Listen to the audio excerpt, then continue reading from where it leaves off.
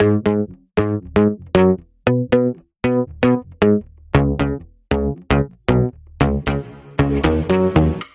want to welcome everybody here. Tony. Obviously. That's right. I got Dave here. I think that, We want to welcome everybody here. Speaking of that, Celinda, we want to welcome everybody here. Everything all at once? Everything all at once. It's honestly a sensation. Aliens listen to it.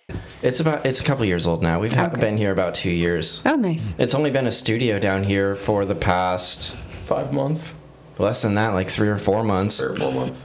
And Before where that, was it the was like studio? Where was the studio before? There was no studio. Well, it was in the dining room. Okay. I guess when we were doing Sink, Swim, or Fly with Tyler, Okay. we would set up in the dining room, and down here was just strictly poker, dungeon, debauchery, gambling, and and now it's a studio. That's how we paid for the studio, actually.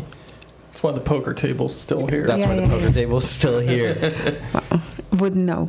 Yeah. Yeah. Everybody seems to like it too. Most of our guests are like, "Oh, this is cool, a poker table, yeah." And they're like, "Do you use it? Do you gamble? Do you play poker on it?" I'm like, well, you don't buy a poker Sometimes. table if you're Just for not aesthetics. gambling on it frequently enough to use it.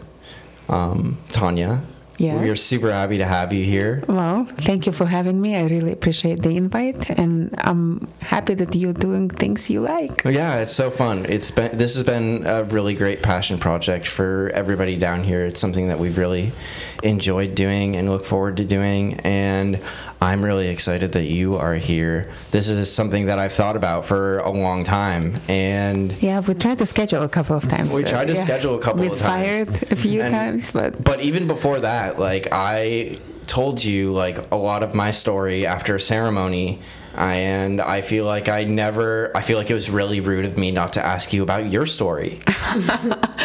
Well, And now here you are. yeah, where do you want me to start? Well, I know that for the people that don't know, you grew up in the USSR, right? Yeah. Where were you born? So I was born in Volzhsky city, which is like a satellite city for what typically known in Stalingrad. But okay. It's really not, but It's not Stalingrad?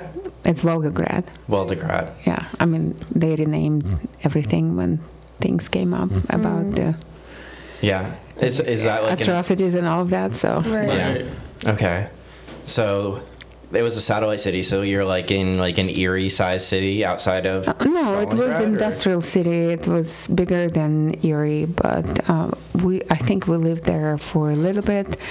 My parents originally from the south, the Black Coast, Sochi, and they met in college. Cool. Yeah, and that's where I was born. And then the whole country during the Soviet Union were kind of like a Mary Vista program. So you graduate from college and then they send you where they need you. Oh, okay. Wow. Yeah, so my dad was dispatched to Vladimir, and that's a city northeast of Moscow. Okay. And that's where I finished high school, and my brothers were born there, and so it's a typical provincial Russian city, bigger than Erie, but nothing to... How many brothers do you have? So I have two brothers. I'm the oldest, and I have two brothers. One just retired. They're both still in Russia. One is a retired cop, and another one is a snowboard dude. So. Snowboard dude. Nice. Yeah, they are on the opposite spectrum of what would considered to be a societal.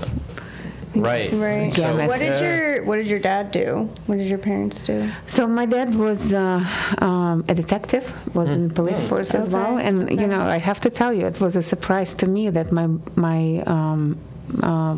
brother went into that line of work, because growing up, those two were butt-heading with each other. Right. Yeah, but I guess you fight each other when you two alike, and maybe Right. there's they're some too truth to it. similar, So yeah. my brother ended up being in the same line of work as my dad was. So when in like middle school or high school or whenever I've learned about the USSR, I was always under the impression that there was not very much freedom in what you got to choose as far as your career path. You were kind of assigned somewhere.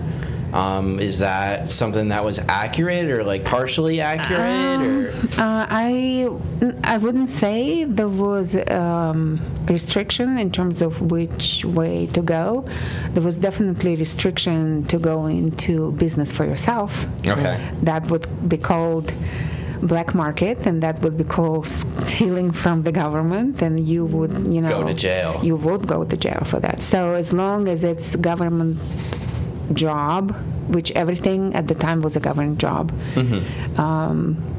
As a matter of fact, if you didn't work, you would go to jail too, and they will make you work. What about people that were like disabled and not able to work? Did they just send them to jail? There were programs, social programs, okay. Yeah. I mean, you have to, there were no accessibility, so if you like physically disabled, then it's an issue probably for you to access anything. But my uncle, I had an uncle who had mental health issues, and he would be not considered apt for any regular work, so he was making boxes and things like that. So there were programs like that. There were social programs like that. So you'd be given like a really low, maybe not like a busy job work, with like a busy work. Right. Labor. But you're still Yeah. working. You still have to do something. Yeah. Was there a drastic change when the Soviet regime ended with like how things operated? So, you growing up and when you're in it, you don't really see. Right. That's what you're used to. It's not that's unusual. That's your normal. That's your normal. When I was in high school, I was 16 years old, and my first trip outside of the country was, while it was still a Soviet Union, it was to Paris. Oh, nice. And I remember, so I'm 16 years old, I'm in Paris, and that sounds romantic. I completely thought that, oh my God, I just died and teleported into a different universe. So the materials of the construction of the buildings was different. Everything was different. People looked different, talked different. Food was different. Yeah. So it was my first time where it was really shocking to be elsewhere, and I thought, oh my God, things are slightly nicer outside of the Soviet Union. So going back a little bit, we talked about, was there like, we're probably going to jump around a lot, but I'm curious about the black market businesses. Back then, when you were in high school, were there people that would do stuff like that? Like maybe selling blankets? I don't know what they would sell. Blankets, food, clothes? There would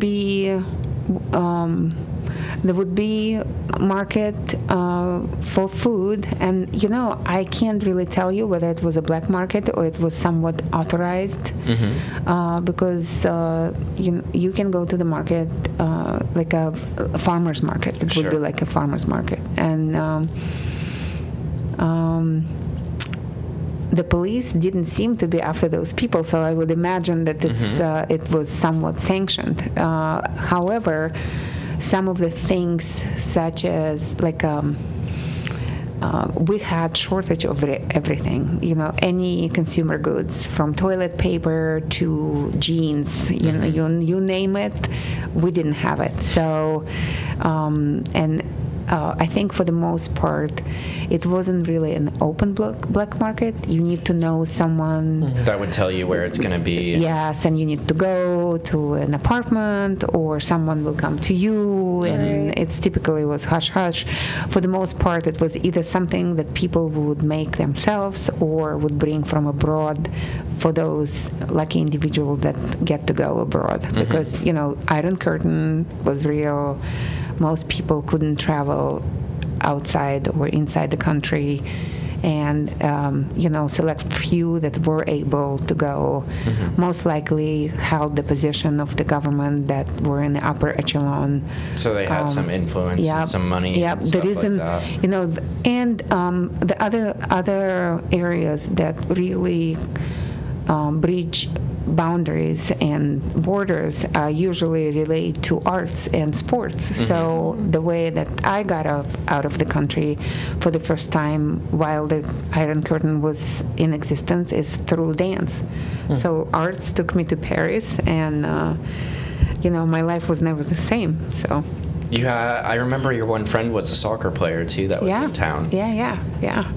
Yeah. So they traveled. I think they traveled to United States. They traveled all over the world. So yeah.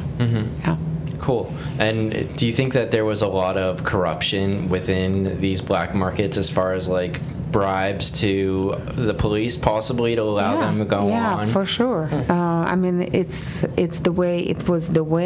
was this system, you know. There was a shadow system that was just as strong as what was an official. Portrayed, Yeah. So all true. Bribes were part of life. You wouldn't even get an appointment to a specialist at the hospital unless you slip a chocolate to a girl at the register to make office appointments, to make that happen. So cool. Yeah. Well, not cool. That's wild. Yeah, that's crazy. I was gonna stop you, but that's not cool. So you're in Paris, you're 16, and that's like your realization moment, it seems like, that things were... Well, that wasn't even a realization point. I was just on cloud 9, and I just was walking for as long as we were there. Like, I think we were there for a couple of weeks, and every day I was... at awe, couldn't believe I was there. So much culture and art and beauty. Couldn't believe that, I was in Paris. I couldn't believe that I was outside of SSSR, so I remember thinking, as soon as they closed the door to the airplane, I'm like, then I'm safe. I'm really going. Bring me back. That I'm really going, because they could just pick you out and say, "Yep, you're sorry. Out. Yep, you're going out." back home. Yeah. I feel like Paris is a great place to make that introduction into the rest of the world. I mean, it's romanticized. It might be one of the most romanticized places in the whole entire world. I would think so. Even, from here too, people like Paris. It's just like like they're you think romance when you think Paris, like Paris or Venice, or it's on a very short list of most beautiful places to go. Sure. Yeah, you can say that I fell in love in Western life in Paris. Yeah, absolutely. You can definitely say that. And do you feel like at that point you're like, okay, I need to get out? No, or figure a way. At that point you're 16, you're still in high school, and and your passport is with someone else's because they collect it and then they give it to you. You go through customs and border patrol, and then they all collect it. And who was collecting it? Like a chaperone or something like that? We had the whole thing. We had the debrief before going. Oh, wow. This is the anthem of France. Make sure you know it. This is the way to respond to these questions. Learn it. Wow. So they were like telling you, like, no, we're not talking about any of the shortages or any of the bad things that are going on in Russia right now. Everything is beautiful and amazing. Yeah. What about? Did you have to pray to communist gods? That's kind of a joke, but like. We probably not pray, but make sure to say like, yes, sir. Right. When you got back from Paris, did you have to do something similar? Like, did they interview you about like, what did you do? What did you say? Who did you see? I think we were supervised the whole time, right? Pretty intensely. They knew what was happening the whole time. Yeah. Okay. Yeah. Cool. So yeah. And then you came back and finished. Did you graduate when you were 18? So we graduated a little earlier. So we graduated at 17, and then I went to Sochi, where my parents originally from, and I. From what I understand of Sochi, it's a pretty cool place. It's the best. Yeah. It's the best. You got it's beaches and it's a little mountains provincial in that sense, but the weather, the gathering of people, it's when it's developed a lot for the 2014 Olympics that dumped a bunch of money and made a lot of infrastructure changes and really beautified it and built it out. And luckily, they're still using it for various purposes. They turned the mountain cluster into like one place where you can go and gamble. So they're making big bucks there.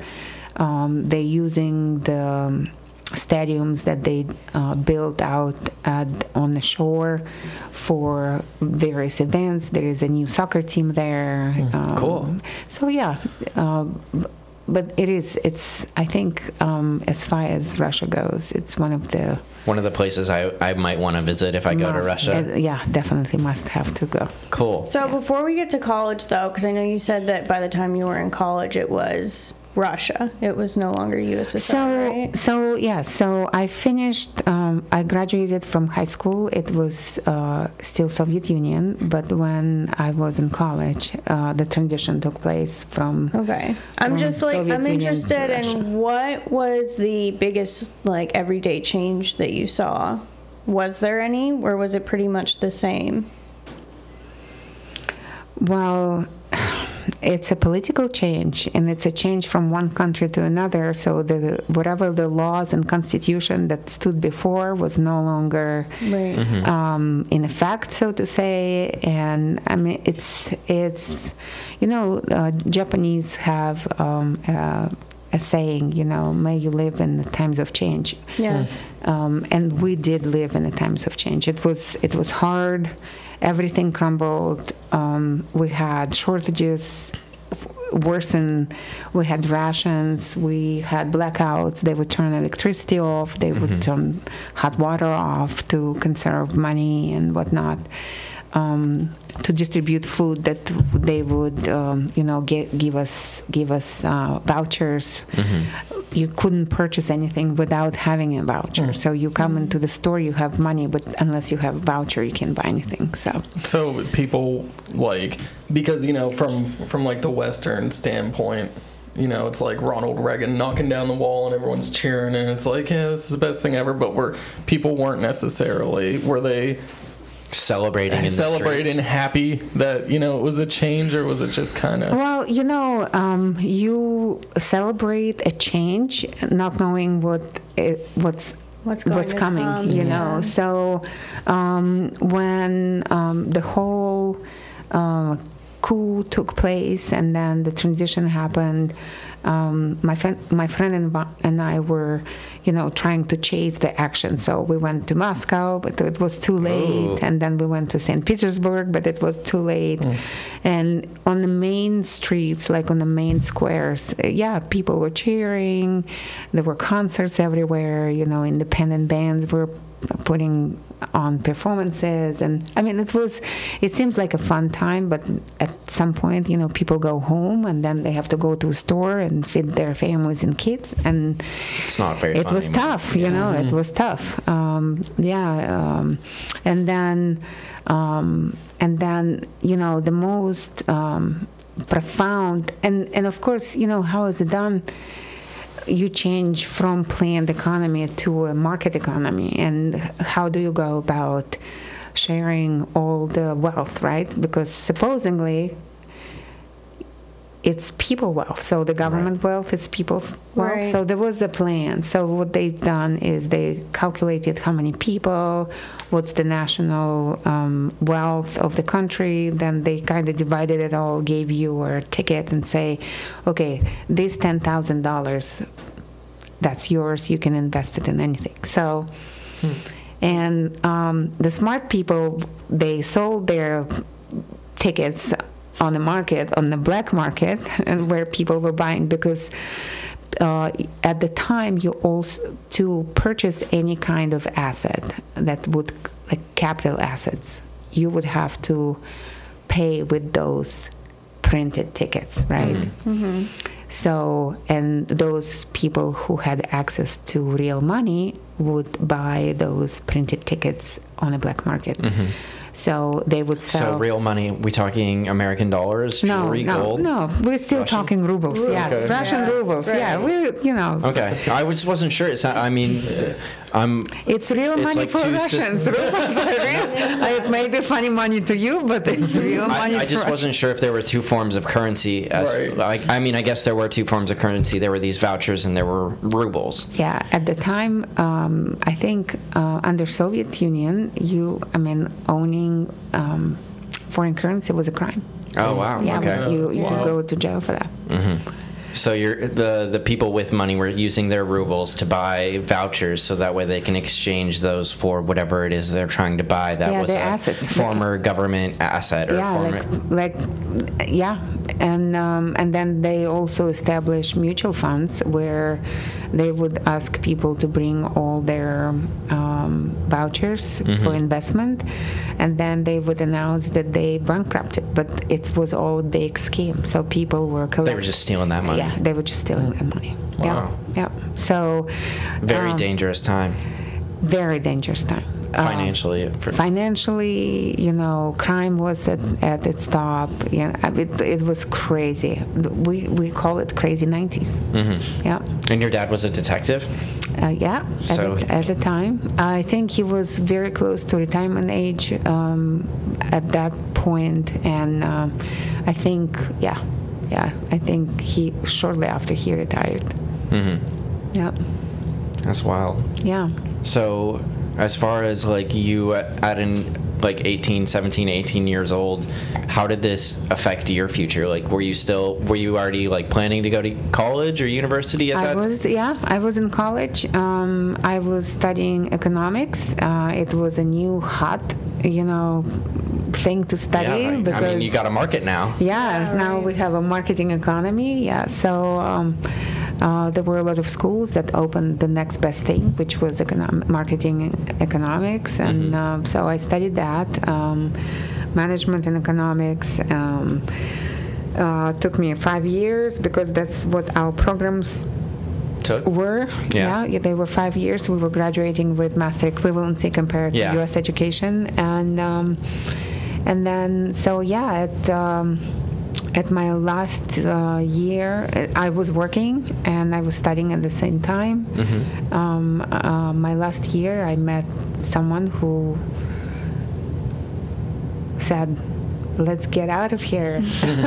Cool. And so my first, I guess, outside of Russia experience was in Turkey. Yeah, so I lived in Turkey for about a year and a half. Did you travel there legally, or did you flee? Legally, yeah, all legally. Turkey and Russia are buddies, so they have very lenient immigration or tourism borders. exchange program. Yeah, so you don't need a visa. You just cross and they stamp your passport and you're good for however long you want to stay. Yep. Cool.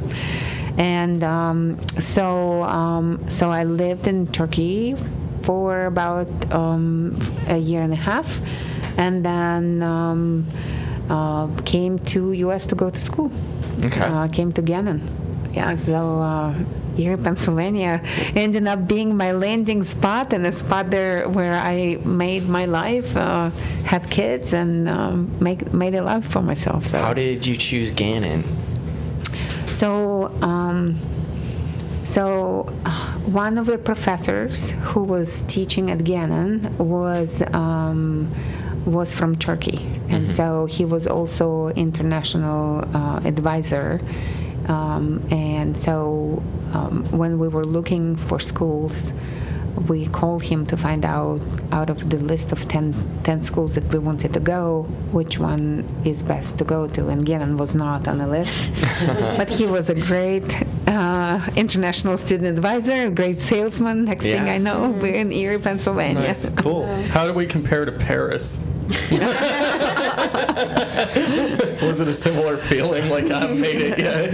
Well, we came here in August, so It was nice. It was very nice. It was very nice. But within a week, you figure out that it's a small provincial town, and lucky us, we had something to do, like go to school and study, but then again, Presqu'Isle, that's amazing, and having being from Russia and being a snow bunny, the fact that you're used to it. there is peak and peak to Holiday keep you occupied. Valley, Holiday Seven Valley, Springs. yeah, Seven Springs yeah. is close, So yeah. Awesome. Yeah. Was it, because I'm sure that the culture of Turkey and the culture of the United States is completely different. Like, was it a culture shock to come to the United States, or?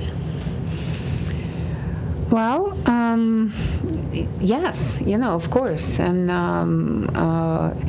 the culture shock was primarily realizing that what you see in Hollywood movies is not what. So what was your impression of the United States before you came here? Like, what did you, when somebody said Hollywood, United States, they sell you okay. Hollywood. That's Yeah. that's what you think about the United States when you think of movies, Hollywood movies, right? Yeah. I mean, but even Los Angeles, you see one Los Angeles on the screen, and then when you go there, you say, that's Right. it? Yeah, right. Is this it? So, I mean, yeah, there is a little disappointing, little disappointments here and Yeah, there. if you're expecting Hollywood and you Yeah. show up Right. in Erie, it's a little disappointing. But to some extent, it's a relief. You don't. You don't have to have It's a those simple super high life. It's expectations. really a simple life, and there is nothing wrong with that. Simple life is good. Right. Yeah, right. I feel like it's kind of like that with any country, though. Like, if you've never lived there or been there, like the biggest cities or the biggest cultural landmarks, you automatically, put the whole identity of that Agree. country, Agree. So, like, if you weren't from America, it's like New York City, Dallas, and LA, and there's nothing else, like. Right. So when you were in Turkey, what did you do there for that year and a half? Did you just work? Was it fun? Did you like Turkey? So I studied the language and travel and and was just experiencing life in another country. So it was a lot of fun. Can you speak Russian, Turkish, and English? And French? And French, I studied French, but did very poorly. French is this hard language. I don't know how they spell anything. I studied Turkish, so I speak a little bit. Mostly, service, household. Right. What would you Basic basic stuff. Yeah.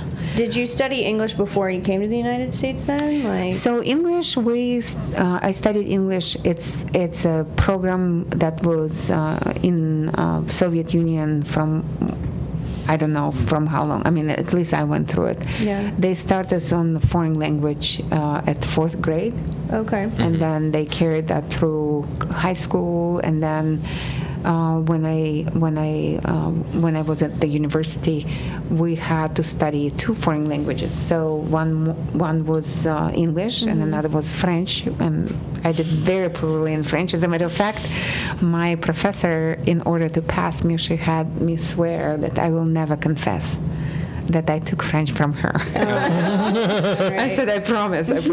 Lucky for me, it was pass or fail. So it's like, okay, I'm gonna close my eyes. I'm gonna write pass on your. Right. You did your best. Yeah, just don't tell anyone that you took it from me. I'm like, yes. That's interesting because, like, I know you took Spanish at Barron too, and I remember our professors at Penn State were like, as I'm like struggling through Spanish, they're like, it's not as hard as English, Yeah. so just. But I guess when Spanish you're was the bane starting of my it existence. so young in 4th grade, it probably didn't seem as difficult since you started learning it so young. Well, I still had, when I came here, because the language you're learning in school and the language that you live are completely different languages. So when I came, it was not a cultural shock, but there was a language shock for sure. I remember walking. So we lived on Cranberry, and I was walking how many blocks to Gannon campus, and there is this black kid coming towards me, and he's like, "What's up?" And I'm like, I almost peed my pants. I'm like, "Holy shit! What does this mean?" Right, because you're used to like, "Hello, good day to you." How are you today? Yeah. There's so many quirks. There's so many expressions that you don't really learn in school. Right. So it took me about a year or 2 years to really break into it. But there were times I wouldn't even want to go to the store because people wouldn't understand what I was saying, not because I was using different words and different way of speaking. So Probably learned British English too, and not like. who knows? I was learning from Russian-speaking person. Right, I don't know. So yes. British English. British English. There's a difference. I know there's a difference between our Spanish teachers. That one was from like Puerto Rico, and one was from or spoke like Spain Spanish. Spain, they use vosotros. Right. Yeah, as a matter of fact, right now I'm studying Spanish, but I'm taking classes from a Costa Rican. Right. So they pronounce some things different, and they use different phrases. It's real. It is. When I lived in Miami for a little bit, I had an Argentinian roommate, and our neighbors were Puerto Rican, and she's like, sometimes I can't understand what he's saying because like Puerto Rican Spanish and Argentinian Spanish are so different. He's like, sometimes I have a hard time. I mean, even born and raised, lived in Erie, America my whole life, whatever, learned English. That's the only language that I know through and through. And I had one of my best friends, her sister and her came up from Texarkana, Texas, and like her sister was like straight from there, and she had such a thick Southern accent. I could not understand what she was saying. We live in the same country, you know, and I'm like, repeat yourself, please. Like, I don't know what you're saying. For sure. Were you getting your PhD when you went to Gannon? So I did MBA degree first, and then PhD came later. So they didn't recognize your 5 years of Russian? Partially it was my choice. First of all, there were no, the only PhD program I think was psych degree at Gannon, and my background wasn't conducive to that. So and I wanted to go to school so I can get integrated a little bit better. Sure.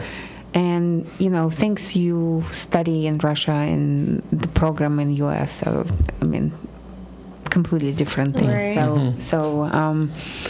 So I had really good time going through Gannon's program. And as a matter of fact, in the class, I would understand, as long as it's not cultural reference. I had the org behavior class. Oh my God.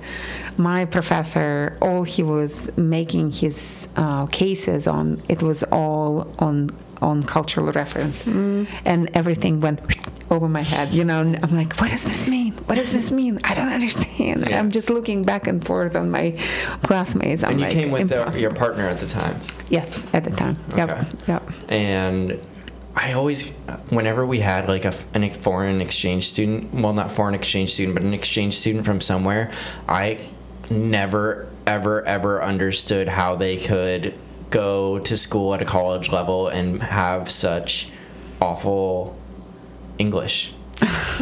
And not just really broken English, a thick accent. I'm like, how could I write a paper if I could barely speak a language? Well, I'm telling you, the professor I spoke about, organizational behavior professor, he wrote on my first paper. So my first paper, right? He writes, get an editor. Yeah. Oh my God. Get an editor. And then what was the other thing he said? Did they have what's it called? Like a learning support area at Gannon? Yeah, like a tutor. They like a did, center? but you don't know how to access anything. Right. So, Sure. Yeah, you just struggle. Just push through it. You just push through it. My first marketing class, I got I got an F on midterms, and then I'm like, holy shit! And I'm looking around. Was that the first F you ever got? That's the first F I ever got. No. It was totally like a reality check. I'm like, okay, I got to do something about it. So, and I had a friend my new friend in class, and she was horrible with math.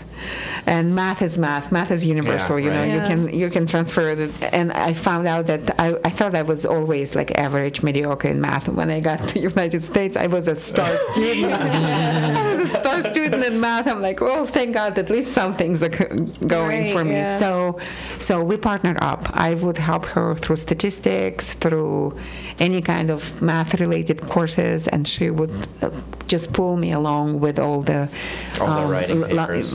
Language courses. So if it wouldn't be for her, I wouldn't probably be graduating. You still talk to her? Yes. Awesome. That's so cool. Yep. Still talk to her. Yep. Nice. Hey, Danielle, that's to you. Yeah. Thank you, Danielle. Were you working at all at that time? My first internship, I got my first internship, I think I was on my second year of graduate school. So, and it was with the local company, and yeah, it was a lot of fun. And I have to say, the first time like I went to work, that's when I felt that, okay, now this not as uncomfortable of being here as otherwise. So you kind of plugged into workforce, you're going to school, you have friends. Right. So a couple of years down the road, you start feeling a little bit normal, because when you come, you definitely, you don't belong here. You Right. know that you're faking everything and you're just smiling just to get through the day. But yeah, it was painful. But on my worst day, I would refuse to go to the store. I'm like, no, I'm not going. I'd rather starve. Right. Did you ever feel like you faced any like discrimination? People look at you like you're crazy. There were a few. Yeah. People take advantage not just because you were foreign or female or young, primarily young and stupid. That's why they take advantage of you. Sure, you're an easy target. Right. Yeah. Whether you're foreign or female or whatever. Yeah, if I knew then what I know now, I would file a couple of lawsuits. That's for sure. Yeah.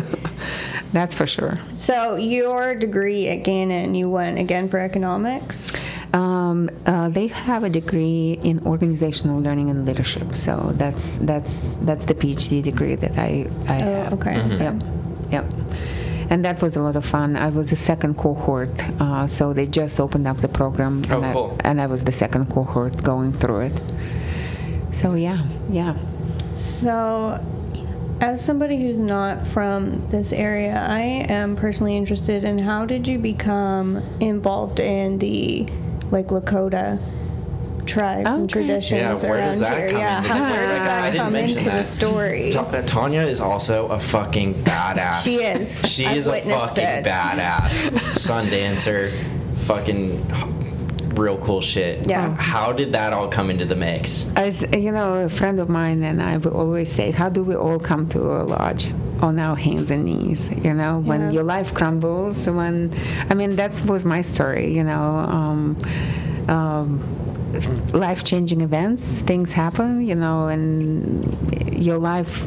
I think I found myself in 2014 in a situation when everything I believed to be true was no longer true, and I was looking for new lever to hold on to.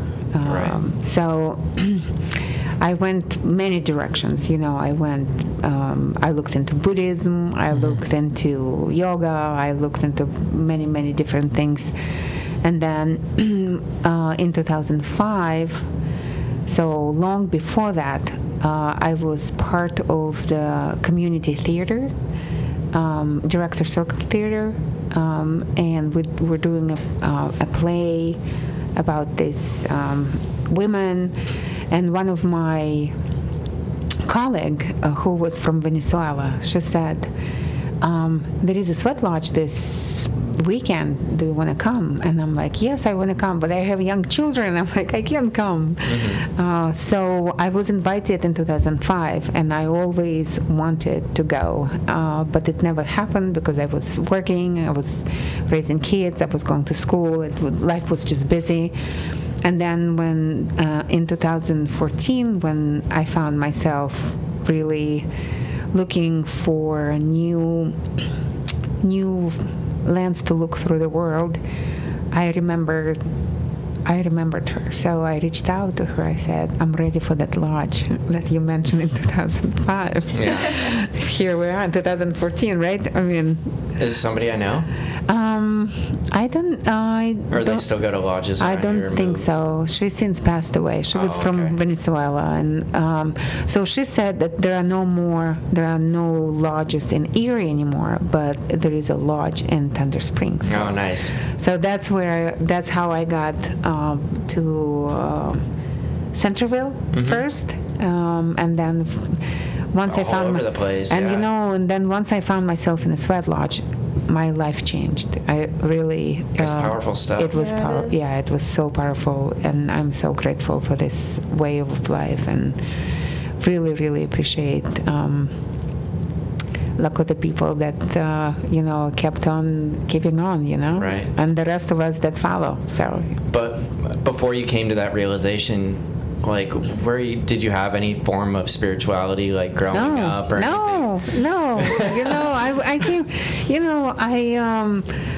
In Soviet Union, I mean, what they would say, religion is opium for masses, right? Right, So, materialism, real materialism. Whatever you see, that's what is. What you can't see does not exist, and so I grew up with that notion, and I was hardcore.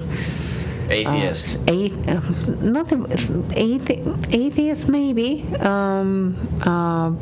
Yes, I would say atheist in early, growing up and in early ages, young adult, and then slowly would be becoming agnostic, and then, until I found myself on hands and knees, spirituality did not enter my realm. Right.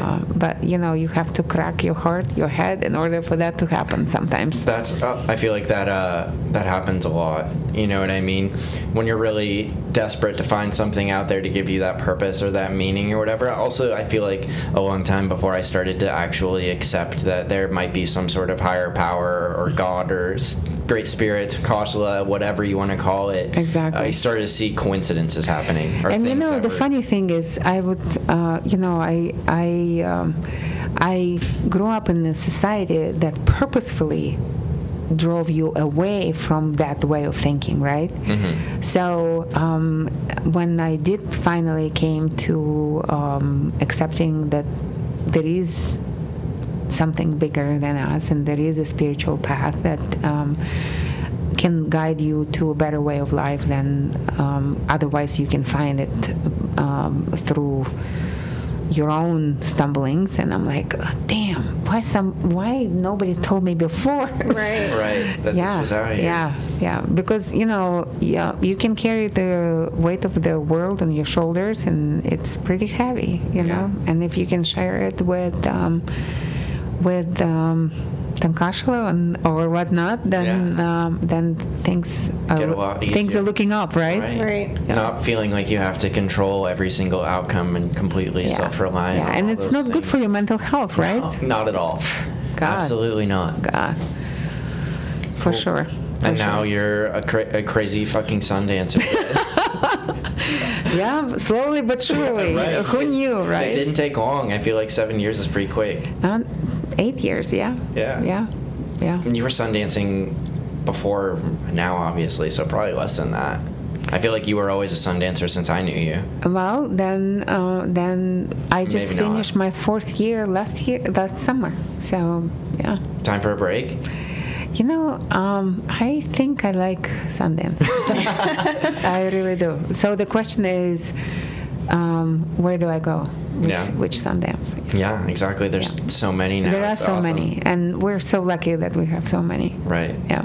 And I was creeping on your face on different stuff, just like snooping around. Okay. What did you find out? That you used to be a marathon runner too, or still are a marathon runner. I did triathlons, yeah. You did triathlons. So that's biking, swimming, and running. Oh my God. Yeah, and there is a group of women that are open water swimmers. So every summer we get out there in the Lake Erie and swim our hearts out every morning. That allows you that if every time there is a flat lake, there is like a mass text.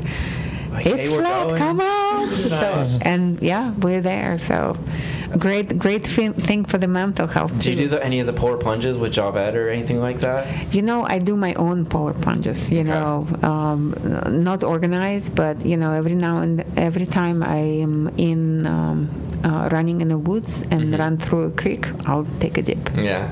Nice. I just got into that a couple years ago with Jay. He originally got me driving out to Cleveland to do that stuff, and now there's a few of us that do it around here periodically a couple times a year. Do you guys go to Cleveland and do what they do over there? No? We do. I did it first, but I haven't been back there in a while. At first, before I started to get some people who wanted to do it with me around here, I would drive out to Cleveland and hang out with Jay. I tried to get Jay to come on the show too, but he won't do it. He's scared. I don't know why he doesn't want to do it. It's fine. Yeah, Jay's a private person. But I love doing that lately. That's one of my new favorite. It gives me the same feeling that lodges do in a lot of ways. It just shuts everything off, and you're left there with yourself and just being alive for a little bit, and builds that tolerance for other things that are uncomfortable in my life. Right. You know what I mean? I agree. I agree. Things don't seem so bad when I'm standing in a frozen river or ice water, 1,000 degrees. Ice water and the will to survive really takes over. Right. For sure. Awesome. Yeah. You're an impressive lady. Well, thank you so much. And I'm super grateful that you came out here. I was just going to say you are impressive. My second launch that I ever went to, you were sitting next to me. And I was so glad that it was you sitting next to me. I fed off of your strengths. I was like, I'm so glad Tania's sitting next to me right now. I need this. I feel like that's super Russian too. Well, like that strong, toughness. So I have to tell you, I went to South Dakota for the past 3 years, and I was supporting a Sundance in South Dakota. There is a Russian woman there. Who is married to Lakota Hayoka, and she is a tough cookie. You think I'm a tough cookie? Oh my God, she is a true Russian that is so impressive. It's Natasha, shout out to you. Russia is I feel like a tough place, culturally and has been individually for so long that it's just a part of the culture that when things are tough you keep going because you're Russian and that's what you do. You when things are tough you get tougher. We all do that. That's human qualities. Yeah. I feel like Russia just has that reputation though. And I think it's all Dr. Zhivago stuff. Awesome. And for those of you guys that don't know, Hayoka is a sacred clown, so she probably has to be tough to deal with. Yeah, for sure. Yeah, for sure. Yeah. Cool. Well, this has been amazing. Thank you so much for coming out. Thank you so much for having me. I really appreciate it. Yeah, this was a lot of fun, and I really enjoyed hearing about what it was like in USSR. Well, thank you for your interest. Thank you for your time, and thank you for having me. Absolutely. And good luck. Well, I hope Jay will come. Maybe he'll listen to this podcast. And say, "Hey, Jay, it's your turn." Right. Well, I've been trying to get some of our other friends that do lodges with us to come out here, and so far the only one is Josh. But we had an awesome time with Josh. Oh, fabulous! We had a good time. A couple weeks ago. But hopefully you're the first one of many more.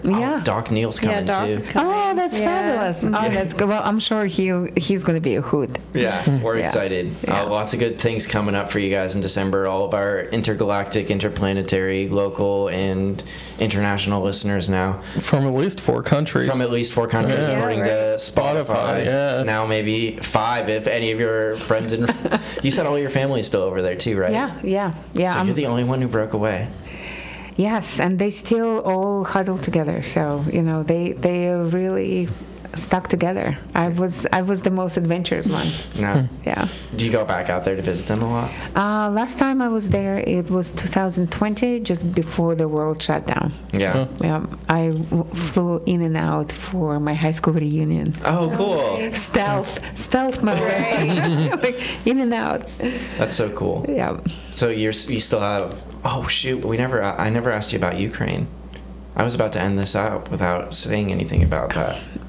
End it out. I mean, it's a tragedy what's going on. And do you have a lot of family that or know people that have been affected by it directly? Not direct. Well, I have a few people here that I'm friends with that affected directly, and it's terrible what's going on. And you know, Ukraine is in the worst situation possible. Yeah, absolutely. Do you hold any resentment towards America and NATO, like coming in and establishing the current regime that's in there? They made a few mistakes. If they wouldn't, if they wouldn't say no to NATO, Russia tried to become NATO team player, right? They said no. Tried, They said no, and then they invited Ukraine to NATO, and that was a slap in the face to Russia. I mean, they know that. It's all intentional. It's unfortunate that they do it that way. I don't know why.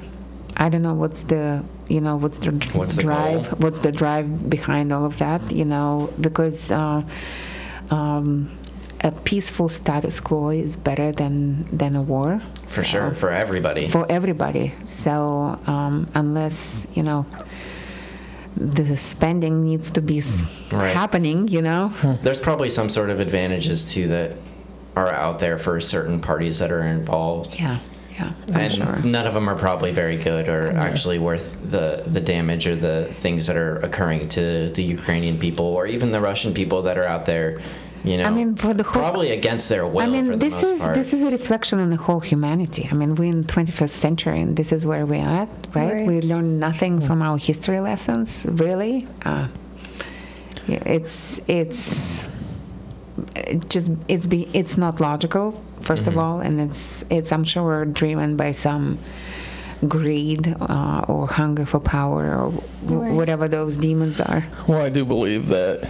I'd have to double check, but I'm almost positive that the Department of Defense over here gets the most amount of money spent into it. So those kind of things definitely. I'm sure there's a lot of oil, and Ukraine's like the breadbasket of Europe, from what I understand. All the things that are produced out there and grown on farms, and the things that are happening now. I feel like it's really a tragedy for. It's going to make things a lot more difficult for a lot of people all around that area, and not just. And there is some train of thought that it's short game, but there is a long game too. So this is not the end of it. So whatever. No, right. I don't think that this is going to be over anytime soon. It seems like this is more of a proxy war between the United States and Russia. So. Well, that's been the narrative since. At least World War II, just East versus West, and like force feeding that to people to get them to try to hate the other side. Right. And I feel like it's really naive for a lot of people to suggest that this would be a quick encounter when none of the war efforts ever have been like we're just going to send these people here for a couple months and we'll get out, you know what I mean? Like, look at Iraq, look at Afghanistan, look at Vietnam, look at any foreign war, to suggest that this is just going to be like a quick over and done, wash your hands, everybody leaves and it's back to normal is really just not smart. It's not going to go that way. My heart goes out to everyone who's impacted severely, so no words. Pray for peace. Yeah, for sure. Yeah. All right. Well, now I think we covered everything. Yeah. Yes. Amazing. Thank you so much. Thank you so much. Appreciate it. Yeah. Okay. Good night. Good night, Thank you, everybody, for listening. Bye. Thank you, everybody.